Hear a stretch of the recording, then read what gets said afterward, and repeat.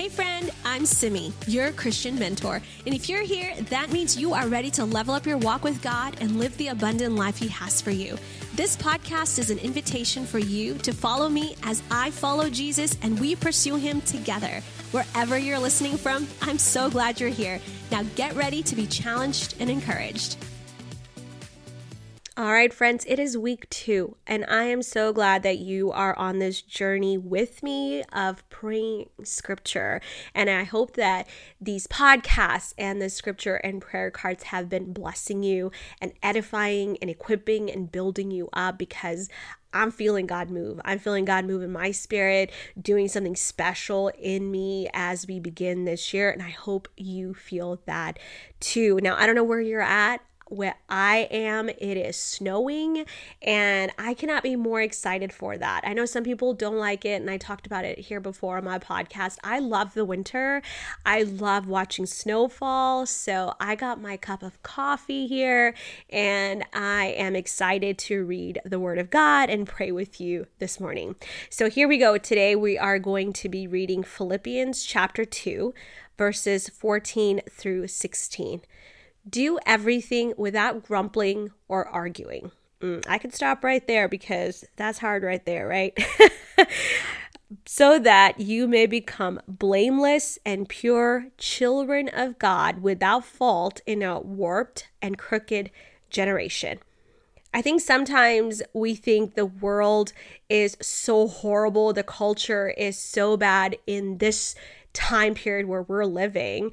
But I think when we look back on the time period where the scripture was actually written, where Paul is writing this from prison, it was worse, you guys. And so he's saying we are living in this warped and crooked generation. He's speaking to the church of Philippi these words. Do everything without grumbling or arguing, so that you may become blameless and pure children of God without fault in a warped and crooked generation. Then you will shine among them like stars in the sky as you hold firmly to the word of life. And then I will be able to boast on the day of Christ that I did not run or labor in vain. I love Paul's heart for the church. I mean, he loves the church, especially the church in Philippi. He is talking to them as if he was a proud dad. He is like, I want to boast about you. I want to be so incredibly proud of you that day. And I don't want everything that I preached to you and taught you to be in vain. So I want you to actually live this out. I remember one day when my dad came home and he had gone to like this conference or meeting, and he came back and he was like, so many people are asking me, are you Simi's dad? Are you Samson's dad? And I was so proud to be your dad, you guys. And it just made me so happy to see how proud my dad was, that they weren't coming up to him and asking, are you so-and-so? But they were like, are you so-and-so's dad? And Paul is saying, I'm going to be so proud when someone comes to me and says, aren't you the pastor that was preaching for Philippi, teaching and encouraging, equipping the church there in Philippi? I mean, Paul is saying when you actually live like the things that you claim, that you hold on to, that's when you shine. That's when the world will see that Jesus lives in you.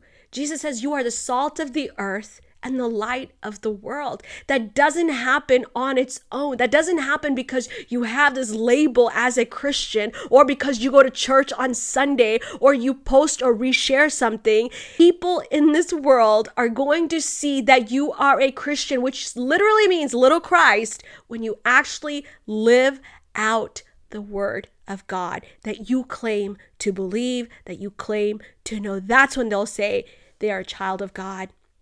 Let's pray together. God, I just thank you so much that you delight in us, that you are like a proud dad. Thank you that you trust us with this gospel to hold it, to show the world the message of love and grace through the way we live and love. I pray, God, that you would help us to be all in, always. Don't let us waver or be lukewarm, but help us to have a spirit of excellence in everything that we do, and help us to be focused so that we can finish well. Help us not to be influenced by the world, but help us to influence the world for you. Help us to look and talk and act differently than this world and what culture says and looks like, so that we can shine bright. We can be a beacon of light to those that are broken and hurting. Let our joy and peace draw people to you. Let them see your mercy and grace and love through our interactions with them, through the way we talk and the way we love and lead them. May they want this Jesus. Amen. Well, friend, thanks for joining me today. If this show blessed you, would you take a moment to bless me back by tapping that follow button and hitting those 5 stars?